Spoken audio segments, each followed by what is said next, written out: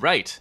I am here with Aidan Jonah, editor of the Canada Files, a socialist news organization that seeks to cover Canadian imperialism, Canadian left-wing activism, and key world issues. They focus primarily on the impact of Canada's foreign policy on the world and its effect on us, all the while covering Indigenous nations. So, Aidan, welcome. Thank you so much. It's great to be on the show. So, um, you know, I want to talk about like the origin story of the Canada Files and stuff, but first let's do it by demonstration. Let's talk a little bit about one of your investigations from last month. I'm looking at the article now. Exclusive: How the NED, Open Society Foundations, and NATO collectively fund institutions driving development of Canadian political thought. So this is a doozy of a title, in the sense that it has a number of the what masters of the universe in the first clause of the title. So the NED, let's talk about that first, because the NED is this National Endowment for Democracy. It's a US based institution, and their kind of story is that they go around the world, giving help, workshops, training, education on how technically to operate in a democratic system. So they teach political parties how to organize and how to campaign and how to make posters, and they talk about how to organize your party and how to run a meeting. So it's all very benign, right? Stuff. But at the same time, they're intervening in countries where there's a heavy imperial footprint. So you'll see them in Haiti, all over Latin America, where they're allowed to operate, and they basically are pushing these parties that they're training to adopt more pro-U.S. policies, low taxes, privatization, control over U.S. control over their commanding heights of their industries, deregulation, and a lot of anti-communism and a lot of anti-socialism. So that's what did you uncover about the NED? And we'll go through each one, but like, what did you discover about the NED and how it works? Sure thing. So I think, of course, with the NEA is important in the context, of course, that they were founded, I believe it was in 1983, of course, under the Reagan administration. So Hmm. always a good sign there. Yeah, And so it's straight up, it's a CIA cutout. It was yeah, one of their founding members who acknowledged this in a 1991 interview. They just straight up said that it was the role of the NEE to do things that the CIA was doing in private, just in public right. with a more legitimate face. Yeah, let me jump in again here, because it's if you read this book, Killing Hope by William Bloom, where he talks about just 100 or so in U.S. interventions, but mostly by the CIA. In terms of what the NED is saying is like, we're doing overtly what the CIA used to do covertly, and covertly the CIA used to cultivate journalists, cultivate friendly politicians, give them money under the board, under the table, have them write, and articles against the president if the president was left leaning, in Chile or what have you, under Allende in 1973. They would have these covert operations to kind of shape public opinion in other countries, and that's also what you're suggesting they're doing even in Canada, where you would think there's plenty of pro US, pro privatization sentiment, but they don't like to rest on their laurels. They try to make sure that environment stays friendly. So what is the NED doing in Canada? Sure thing. So the first thing I'll have to bring up, of course, in some of the context, is that back in on February, right before I'm sure you're aware of the Xinjiang genocide vote, and you're well aware of the Camp Out's stances on it, which is that we're against that narrative. Hmm. And so we were looking into that committee vote, myself particularly, and I noticed that this group called the Uyghur Rights Action Advocacy Project, right? Right. This group openly admits to taking funding from the National Endowment for Democracy, Right. and so its executive director, Right. Mehmet Toti, actually was one of the most crucial witnesses Mm-hmm. in this parliamentary vote. Right. And then I kid you not, there's this parliamentary Uyghur friendship group that got founded. So I'll give you a little timeline, right? It's Yeah. around late 2018 that this committee gets started, and Yeah. then it's around late 2020, Octoberish, that the report eventually ends up coming out, right? And so what happens is that during February 2020, this Uyghur Rights Advocacy Project, from what I can tell, it actually was one of the driving figures in launching this parliamentary Uyghur friendship group because Mm-hmm. it's the only place I can find information and announcements about it. Okay. And so this, it had essentially they managed to get 5 out of the 8 parliamentarians, including an NDP member of Parliament, Heather McPherson, uh, all to go and join that parliamentary Uyghur friendship group. And then when he testifies, Toti testifies, nobody lists that as a conflict of interest or Right. even acknowledges the fact that they're pretty much openly already jumping to a whole side, right? And Yeah. so it's a whole wild thing. I mean, you had Max Blumenthal and the other people at the Gray Zone not being offered to testify. You had the World Uyghur Congress, all these NED-backed groups going to testify, and then you have one in Canada going and basically driving this vote on, which has just really deteriorated further our relationship, our Canadian relations with the largest economy in the world, Yeah. which is China, on these farcical grounds, right? I just mentioned So, this, right? yeah. Because Yeah. this, just to give you an idea, this was the only reason why I found this, right? Mm-hmm. Was because this organization was foolish enough to just put it all openly on their page. Yeah, well, they're There's not. I mean, like you said, right? Like NED works better because it's open, so they don't well, here's the see thing: anything shameful in the what they're NED doing, right? actually, the NED actually didn't declare this. It was only the group. Right, Yeah, right. it was only the group. That's why Well, I but it's mentioned that. legitimacy for them. So Yeah, for them, it's like, hey, we're not just we're not just some little startup. We're actually we're actually in we actually have an in with the US here. We're yeah. getting Oh funding yeah, from guys, we made it to the big time. we're the big time. So the Uyghur Rights Advocacy Project Correct.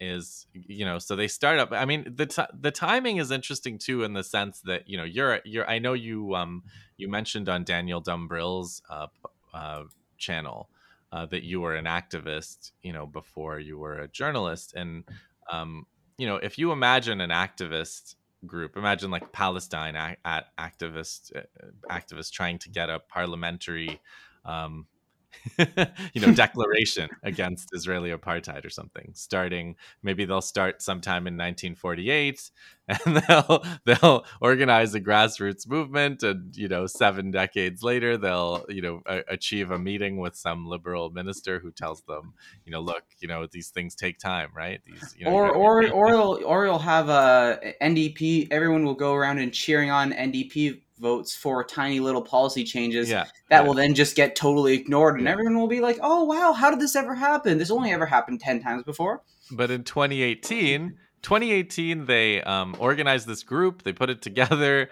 they get a bit of funding from NED, and within what, a year and a half, they get a unanimous declaration in the Canadian Parliament about this Grassroots issue. advocacy, So baby.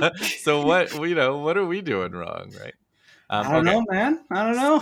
So we have the NED. Now we have let's do the Open Society. So the Open Society, this is George Soros. And George Soros is a funny one because George Soros is like a demon of the fascist rights, right? They hate George Soros, but like when you look at what George Soros does, it's actually for the most part over trying to overthrow left-wing governments. So he's not exactly the natural enemy of the right at all. But George Soros is this finance, investment is like a speculator who bet it back in the late 1990s. I gather he bet against he made a big speculative bet against Asian currencies. So he was involved in kind of destabilizing the East Asian so-called tigers of the 1990s through this currency crisis market Yeah, crash I in actually wrote about 1999. that Yeah. for Plan A magazine earlier in Oh, the year. cool. Yeah, so that's how he makes his fortune, but then he decides to go on this open. So there's open. So according to the open society, according to this ideology, the world is divided. It's not divided in terms of, whether a country supports U.S. imperialism or not, but it's divided in terms of open and closed. So there's some definition of open and closed that they go on, and they take closed societies and try to open them. So the closed societies happen to all be communists, many from East Europe, but the big target is China right now. Yeah, for sure. I would say the one important thing is its source also kind of started to have some of the wealth through he ran essentially this quantum fund, Yeah. and so that was basically what the resources he had from that was how he started these things off. Open society seemed to kind of come around more in the late 80s and early 90s as things Okay. started to become more and more successful for him. So. Okay. Okay. So he's been into philanthropy since before he made his big bucks, I guess. Yeah, no, for sure. And I mean, the one example, it's a funny one. I can always cheer it on. Is with he tried to, I think it was bet against the currency of the Hong Kong Special Administrative Region, Okay. basically in the '90s, and that failed because essentially the government of China basically Fine. just took from its currency reserves and Right. made sure that that part of its country would not go look totally bankrupt. And so ever since sources hated China so much, and I mean, Right. good on them. I mean, anytime you control George Soros, I can cheer that on.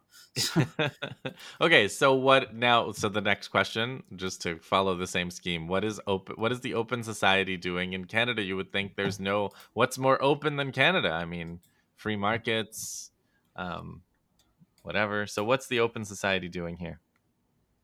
right. So it's this whole really strange thing, right? And so for thing, I have to explain one thing. There's this group called Plan Africa Canada, right? That was well, it's not Okay. Plan Africa Canada now, but it was founded in it was 1986 actually, and Hmm. it was established essentially as a Canadian civil society coalition which distributed funding from CEDA, which is the Canadian Okay. International Development Agency, Right. uh, towards funds in Africa, right? And so it stopped distributing the funds in the mid 90s.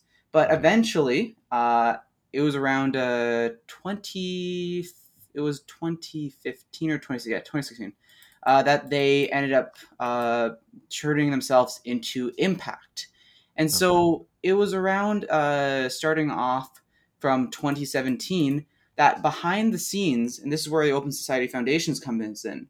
So how they are funding their groups in Canada is, and this is the major, I think, scandal per se, more than the groups that they're actually giving the money to, is they funded these groups through a pass-through organization, and that pass-through organization was Impact, which was formerly a Right. essentially a pass-through organization for CEDA funding. And Uh-huh. so yeah, and so that's the really big thing, right? So the three groups So that there's a government development aid agency right, so which it was takes formally tax. at the start. Right. At the start, it was right. And then they give money to this third party, and the third party goes and spends it on African charities or programs or whatever. Right. So I'll put it this way, right? Plan Africa Canada was Plan Africa Canada when it started was they got money from CEDA and then they went and spent it other places. Then they didn't become that. They switched away from that role, Hmm. and then basically in 2017 they played a somewhat even similar-ish role with Yeah. Open Society Foundations, where they get the money from Open Society. Then Okay. Open Society, then they Impact actually goes and sends that money over.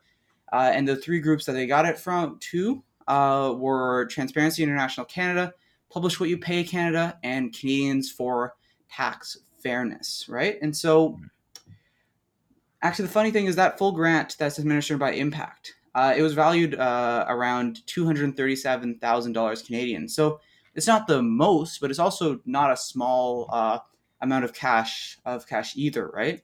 And so Yeah. the whole biggest problem is just, quite frankly, the fact that this is done quietly behind the scenes. It's done through a pass-through organization. And I So mean, it's I don't. not, you know, for an organization, one of the organizations involved is called Transparency International, and Oh yet yeah, this all no. doesn't seem all that transparent. Well, You know.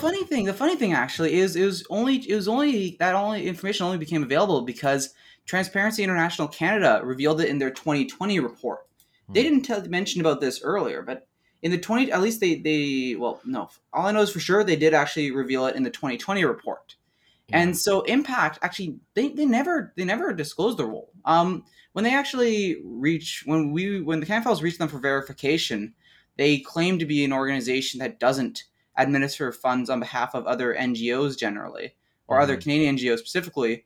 Which I mean, technically, sure, it's not another Canadian NGO, but look, I mean, the fact is that taking money from these kind of organizations, like Open Society Foundations, and not disclosing this at all is incredibly problematic. Like what is, yeah, and what's really going on here?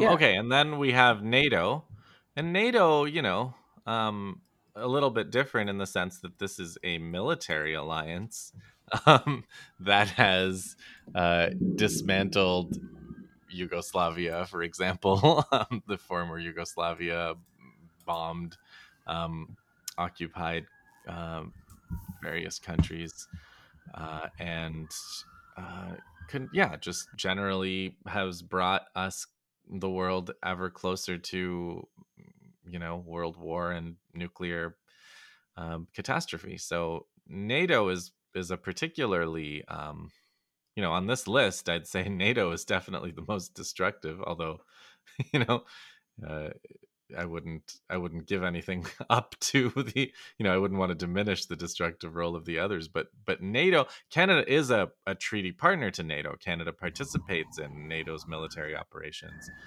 But what is this what is the ideological, what's going on with what kind of operations are NATO, did you report on NATO's doing here in Canada? yeah, for sure. So the really interesting thing with NATO Association of Canada, right? It was originally the Atlantic Council of Canada when it was created in 1966. Oh. And basically, what happens is that the organization was actually originally set up by the Canadian government after they joined NATO. And then it says they transitioned away from the model. I could never find an exact year where this was. And funny old story, it was 2014. Basically, documents that came out that were available through Web Archive Yeah. in from 2014 was the first time I could find funding details from them. And they had reports from like 2010, 2011, but the one thing you're going to find with a lot of these organizations is transparency is not their biggest thing, Right.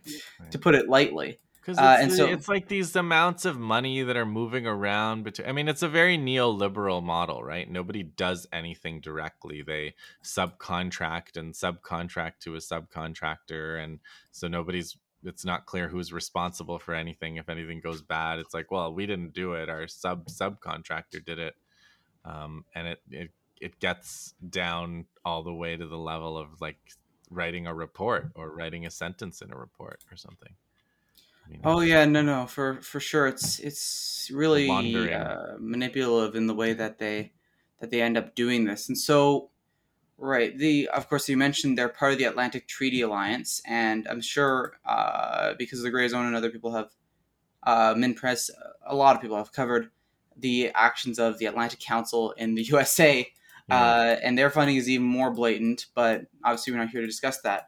But NATO Association Canada, it really is. It's just straight up a NATO propaganda institution, and it's just trying to purportedly educate Canadians about NATO, which is insulting, quite frankly.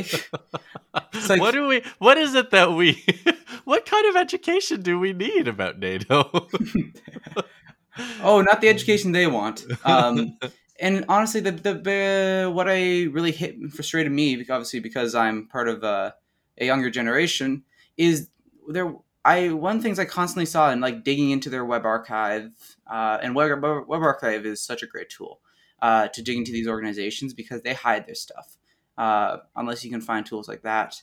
And so they're really, over the decades, they've been working to propagandize Canadian youth into really believing that NATO militarism and political interference within sovereign nations is somehow a broader campaign for peace and justice. So what do they do? Do they do workshops, or like how does this actually take place? Do they give money to academics, or where does the money go? Do you have a Right. So sense? it's a rather interesting front in the sense that they bring on a lot of youth into kind of these writing positions Oh, so it's and like a okay. So it's internships. like a think. It's a real think tank. It's a It think is tank it is essentially like a job. think tank of Yeah. sorts. Yes. Yeah. Yeah, and they have a lot of like it's in the dozens of people they bring on each year. So it's not like they just bring in like 3 or 4 people. So they do have it's interesting because again, the whole transparency thing, their funding is so incredibly hard to find in the present day. It's and we'll get to that later, but you wonder how they have the money to do what they do with at least what they publicly disclose. Right. And then what they've got a who's who of corporate um what would you call it, like corporate malfeasance, not malfeasance, but like Backers. yeah, but I'm saying like it's resource companies, banks, and military hardware, right? So you're I'm just looking at these lists. You've got General Dynamics Canada, you've got SNC Lavalin, which had a famously the anti-war movement in 2003 in Canada, had a big a series of like marches and demonstrations against SNC Lavalin because they were they had a contract to provide bullets for the U.S. military, which they were going to be using in Iraq. So it was this big bullet contract that you know trying to get canceled. But in any case, we have Boeing, so we have a lot of weapons companies, and then um, we have the usual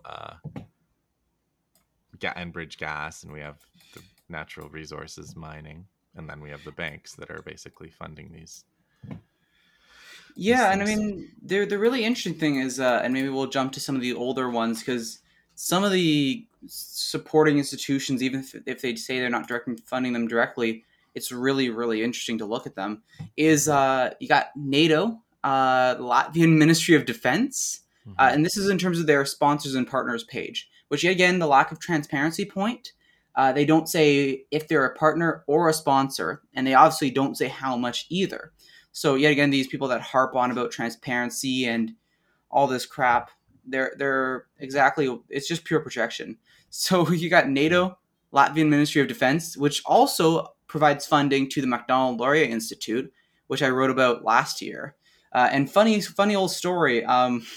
The communications director at the MLI, Brett Byers, had a little meltdown on Twitter. Uh-huh.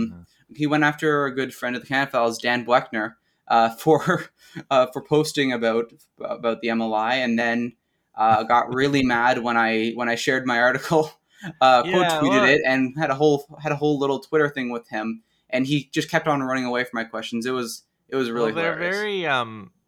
they're very proud of what they're doing, so they don't really even get why anyone would have a critique. I find that kind of worldview that they have is like they're running everything by right.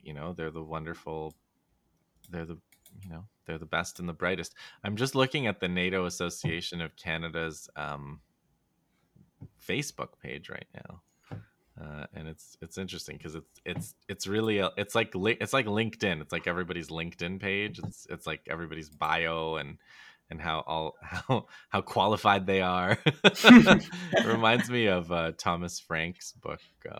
Books about like listen liberal. Anyway, Yeah, so I'd say the best way to summarize that is qualified to lie. So well, yeah. I mean, it's yeah, and it's a lot of critique of other countries. I mean, here's a NAOC senior editor argues that Western statesmen should respond to this calamitous event, meaning the Afghanistan, the fall of Afghanistan. Okay, um, by reaffirming their civilizational self-confidence and broadly mapping out their vision for a form of global governance that protects the interests of their nations. Dude, So it's the president's like the most uptight person you can ever get. What the hell?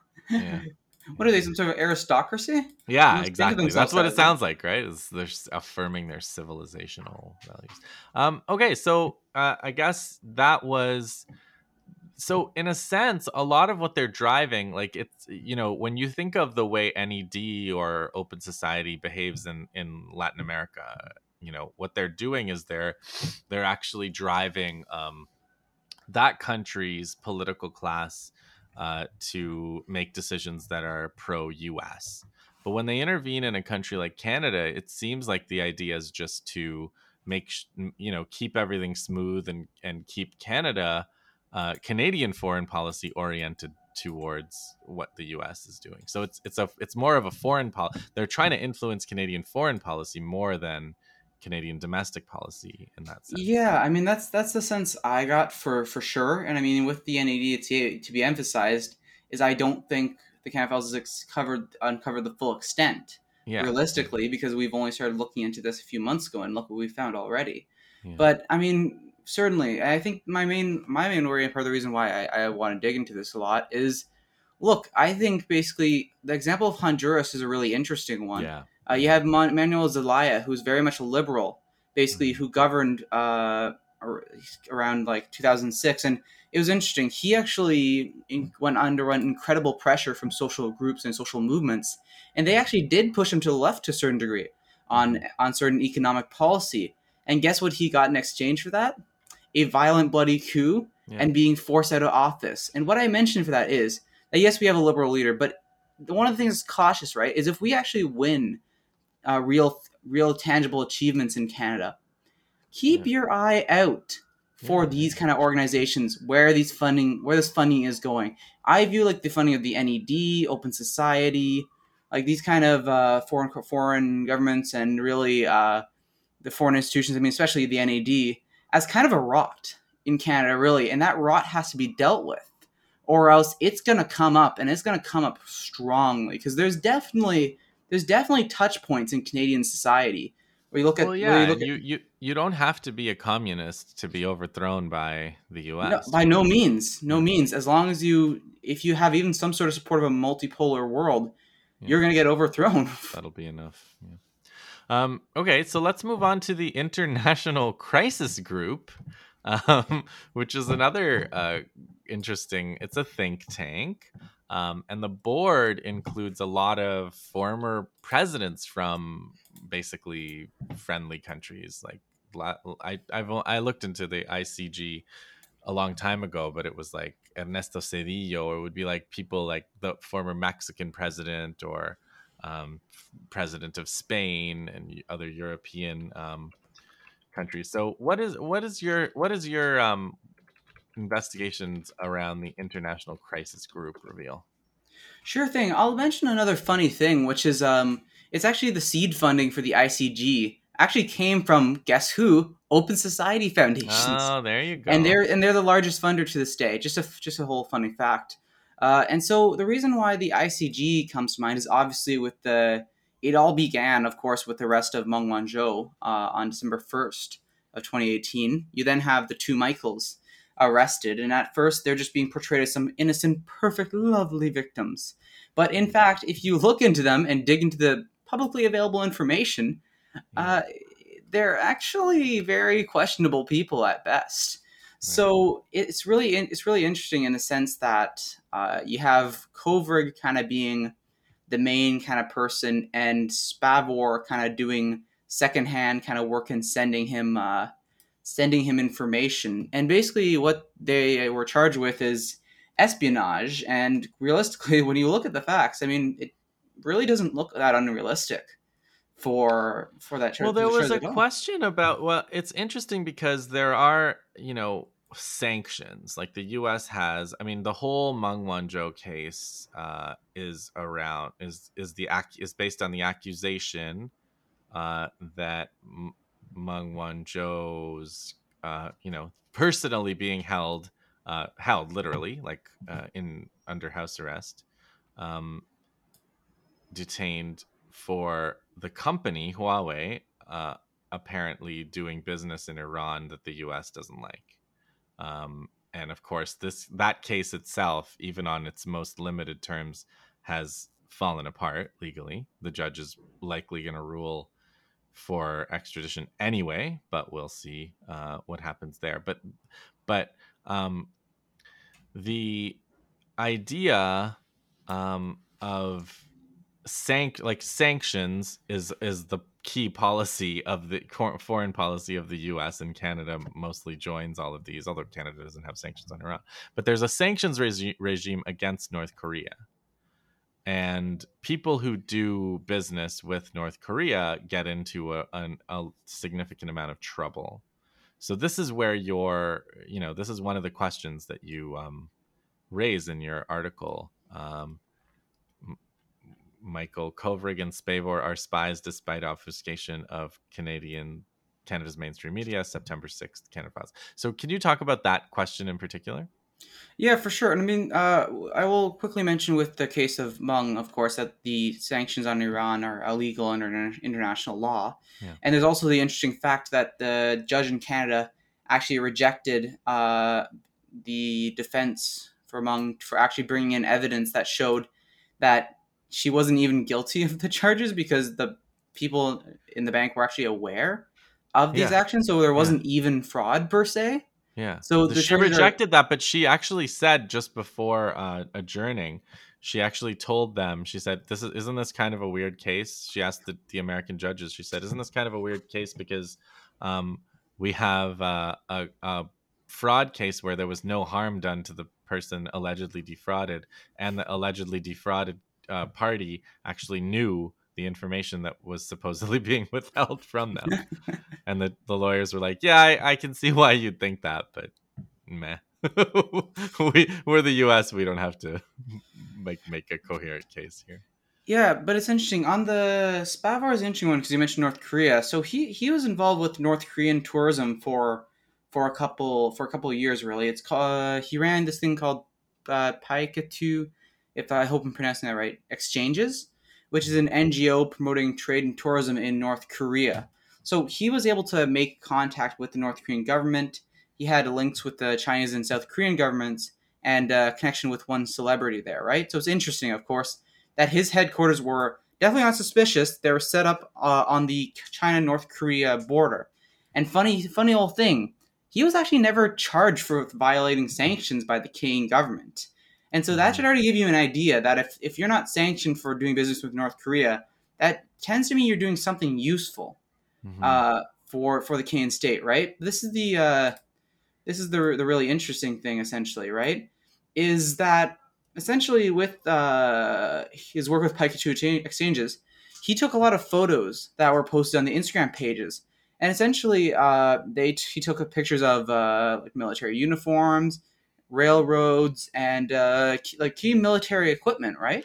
Right, and it's like, okay, it all seems kind of okay, big deal. You're photographing railroads and so on, but nobody can get those pictures, right? Because nobody goes to North Korea. So like those are actually a kind of a big deal. And also, another little bit of history: the G20, when they met in Toronto, there was a guy who was arrested for taking pictures of just like pictures of the fence and stuff that they'd set up to protect the G20 in 2010 from demonstrators. So that's in Toronto. So in Toronto, they'll arrest you for taking pictures of things like railways and fences and infrastructure, but North Korea. No. And so it's interesting, of course, because the photos Spavor took, right? So they were sent outside of China illegally. And so one of the people taking those photos was actually Kovrig, right? And so essentially the deal with Kovrig is that he, interestingly enough, he worked with the Canadian Ministry of Foreign Affairs in Hong Kong and Beijing from 2012 to 2016. And the really interesting thing is that he had actually met. There was an interesting, I think it was a CBC article or Bloomberg video where they talked about how essentially he had met a lot with Xinjiang dissidents, And guess Mhm. what the Xinjiang dissidents tend to be? East Turkestan Islamic Movement or the Turkestan Islamic Party. So So, already, and this would be, so he was working out of the Canadian embassy, you're yeah, saying? the Canadian Ministry of Foreign Affairs. So yeah, it would be essentially the embassy of sort. Yeah. So that So would it's, be like the first time a spy had operated out of an embassy in all of human history, right? Because that oh never yeah, happened before. never happened before. No, no, never. Oh yeah, but the right, and so that's the interesting thing, right? I just mentioned it because he started to work. Cover started to work for the International Crisis Group as the Northeast Asia advisor for the organization in Right. 2017, and so essentially what By the way, happened. Soros is on the board of the International Crisis Group. So is Lawrence Summers, who Wait, I oh my goodness, interesting. Okay. yeah, I'm just looking at the board now, who we are, board of governors. So Lawrence Summers, who famously wrote a memo saying that Africa is underpolluted from point of view of economic rationality because they don't get paid as much, so their lives are worth less. So they should actually be accepting more pollution. Oh, He after that he became president of Harvard, I think. He was how at the lovely. World Bank. He was a World Bank economist at that time. Santos, former president of Colombia. Let's see what are other some other big names. Um, we have Tzipi Livni, former vice prime minister of Israel. You can remember her defending some of the major massacres that Israel committed, I think in 08-09. Yeah, so it is the establishment. It's really the global establishment that's on the side of like all the U.S. allies, basically. Oh no, for sure, right? And the thing is with Cover, of course, he working for the International Crisis Group. So essentially, Cover entered China under the guise of a businessman and false Hmm. pretext of commerce, right? And so Right. what Cover did in there was he gathered information related to China's national security, and he wrote reports that were going to be sent to the International Crisis Group. And here's the thing, and this is the thing nobody talks about: the International Crisis Group is not authorized to work in China as a legitimate NGO. Right. So he never should have been there in the first place. Right. He was not legally allowed to be there working for the International Crisis Group.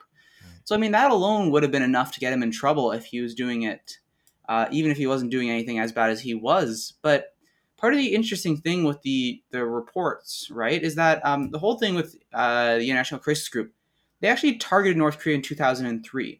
And part of the reason why we talked about the China North Korea border and China and North Korea a few times is because essentially Kovrig, it's really interesting. He views China's cooperation with Western imperialist aims as a key to actually facilitating regime change in North Korea. And because the Mm. ICG has been working on that since 2003, and so if China actually and Japan had have cooperated, they would have tried to get the international community to do a full scale invasion of North Korea.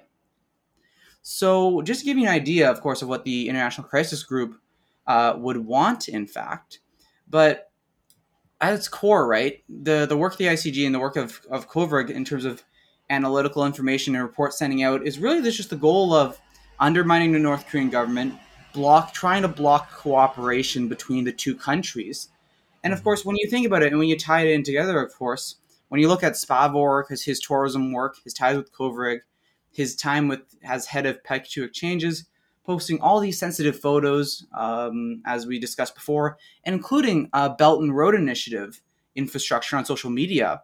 Look, I mean, China reasonably sees Kovrig and Spavor as threats because Kovrig is directly linked to the ICG, and Spavor is taking these photos and sending it illegally to a group that's trying to do regime change in North Korea and collapse relations between the two Well, it's countries. very interesting because it's like all of the politics of this seems to boil down to China not cooperating in the isolation of other countries. So, like, they're not letting the U.S.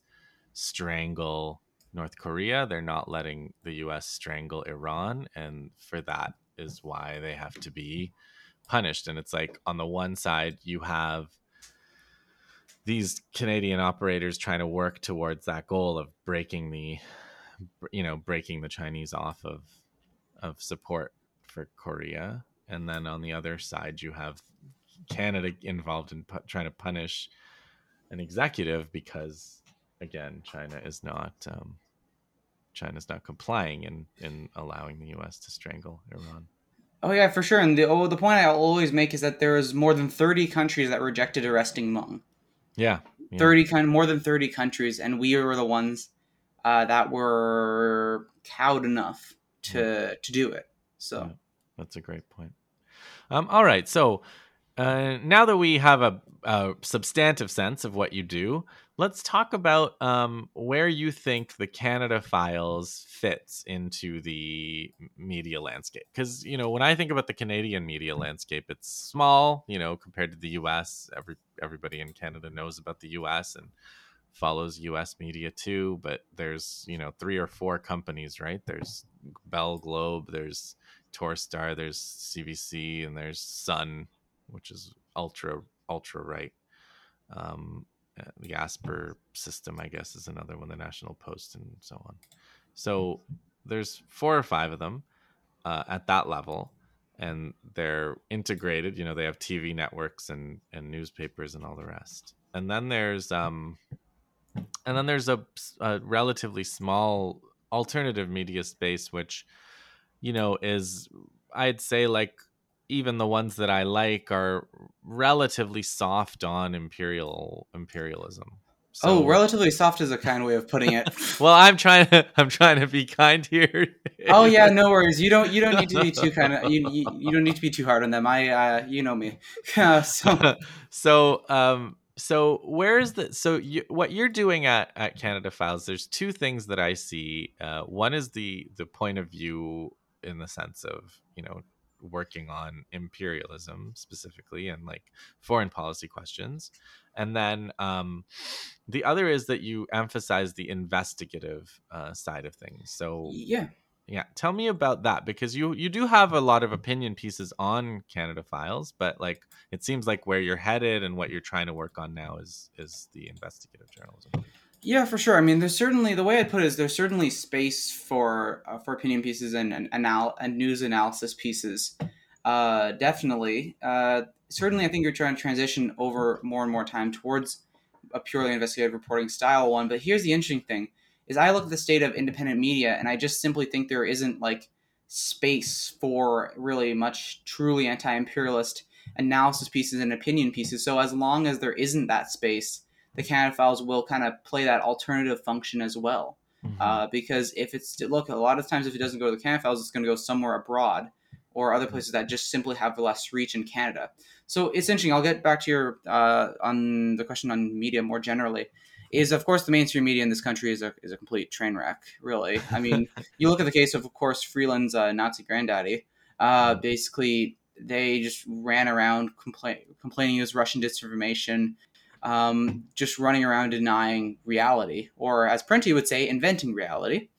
And so it's So interesting, of Michael course. Parenti is a big inspiration for you. I think so. I think he was really important. I think he was a really important figure for me. Certainly, I kind of started to read him relatively early, like a couple months towards like 9 or 10 months in. I started to really read, and it's interesting that it kind of shaped and really firmed my stances on where I was going for things. I think for me, the independent media space. It's funny because they got so little limited audience penetration. Right, I had no clue these people existed before I started the Canada Files. Wait, What's the who most you mean like the Canadian alternative media I writ barely knew large? about it. Honestly, Yeah. I really did. I knew of So Rabble like a tiny well, bit, but there's a huge success story, which is the Canada Land podcast, right?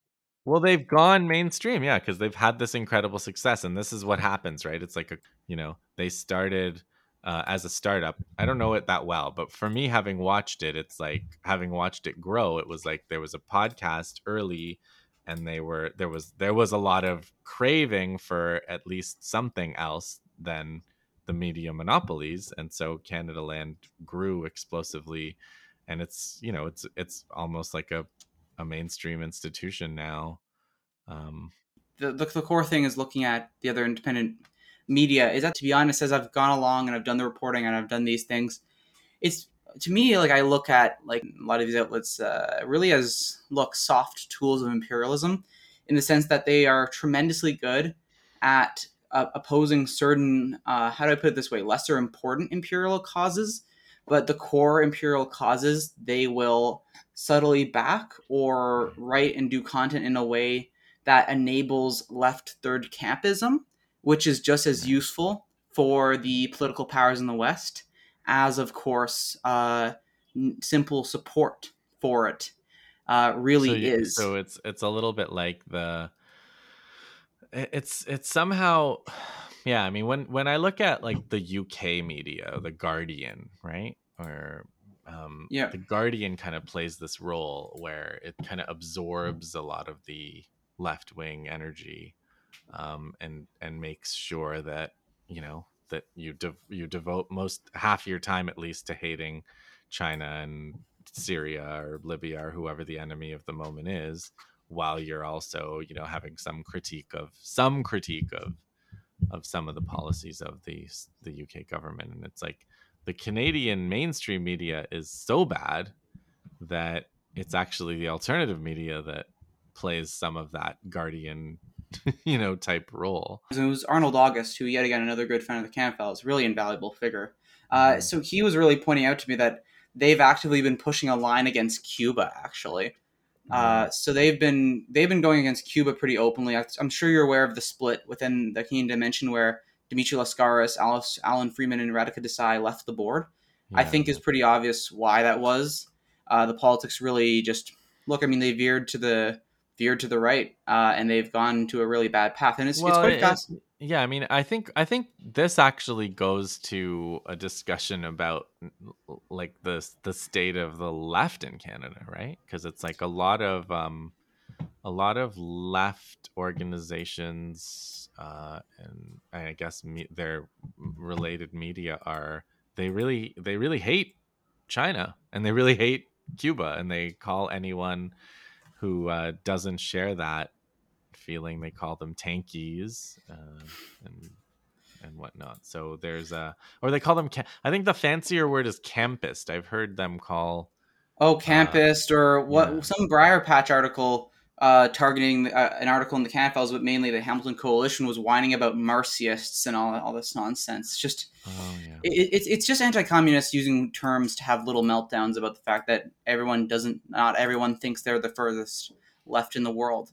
That's like the state of supposed alternative media in Canada. It's an incredibly sad state of affairs. Like I look at the work of the Canada Files, is straight up there needs to be an entire building of an entirely new anti-imperialist media ecosystem that takes the anti-imperialist elements that exist, like people like yourself, people like Arnold August, people like the Canada groups like the Canada Files, and so forth, and work to kind of develop new talent and new people and just create an entirely new media sphere. Because I view it as there is such a rot, whether it's mainstream media or supposed alternative media, that right now is just there's such a dominant ideology of anti-communism, and it's not Yeah. like every single person in, say, a new sphere would have to be a Marxist-Leninist or whatever. No, it's just Yeah. actually be an anti-imperialist.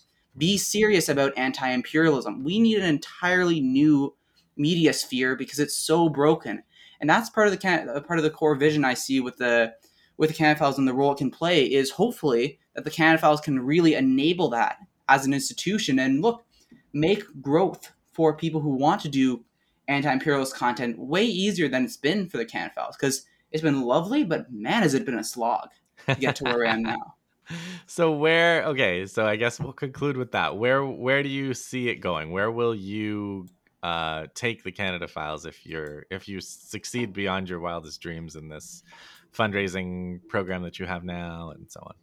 Sure. So I'll quickly say on the fundraising, right? Is so the goal is ideally it would be 7,500 a month, because that would let me and Daniel work full time, minimum wage, of course.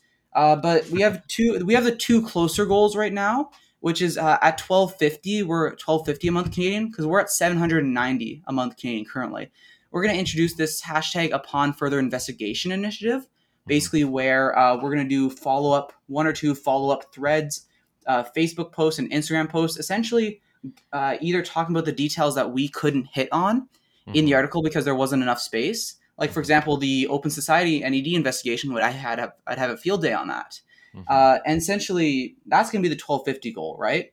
And so 2500, we're going to start this interview show, right? Weekly interview show where we're going to cover events related to Canadian foreign policy, and it's going to be in form, like I said, of an interview show with a guest. And so those are going to be the two things, right? At 1250 and 2500.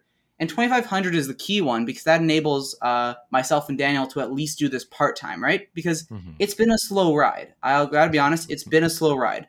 Certainly, I think I had higher expectations than might have been realistic initially, but we're at least somewhat there, right? We're starting to move. And so now that I've mentioned those two things, let me actually jump to your original question.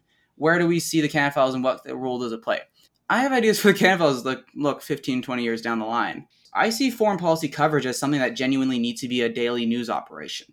And the reason why the Canada Files kind of switched towards investigative was because I think that was my ambition all along, but also, simply put, there's not the staff capacity to do that kind of thing. So if we went beyond our wildest goals and say we hit 20,000 a month and we were able to bring on a third person or a couple, like a staff writer or two, right? That's the kind of thing where you could start to really critically look at new programs, look at how Canada's influencing these things abroad, basically before they happen, right? Because this is the most key thing with when I come from an activism sphere, is I see journalism as inherently attached to movements. I see them as movements, and anti-imperialist journalism really need to function and work together if things need to get done, because journalism doesn't really change things unless activism does something about the journalism, does something about the facts that the journalism reveals, right? That's where the cycle of the genuine anti-imperialist media and, of course, the anti-war movements to work together with movements and really change the game in terms of media.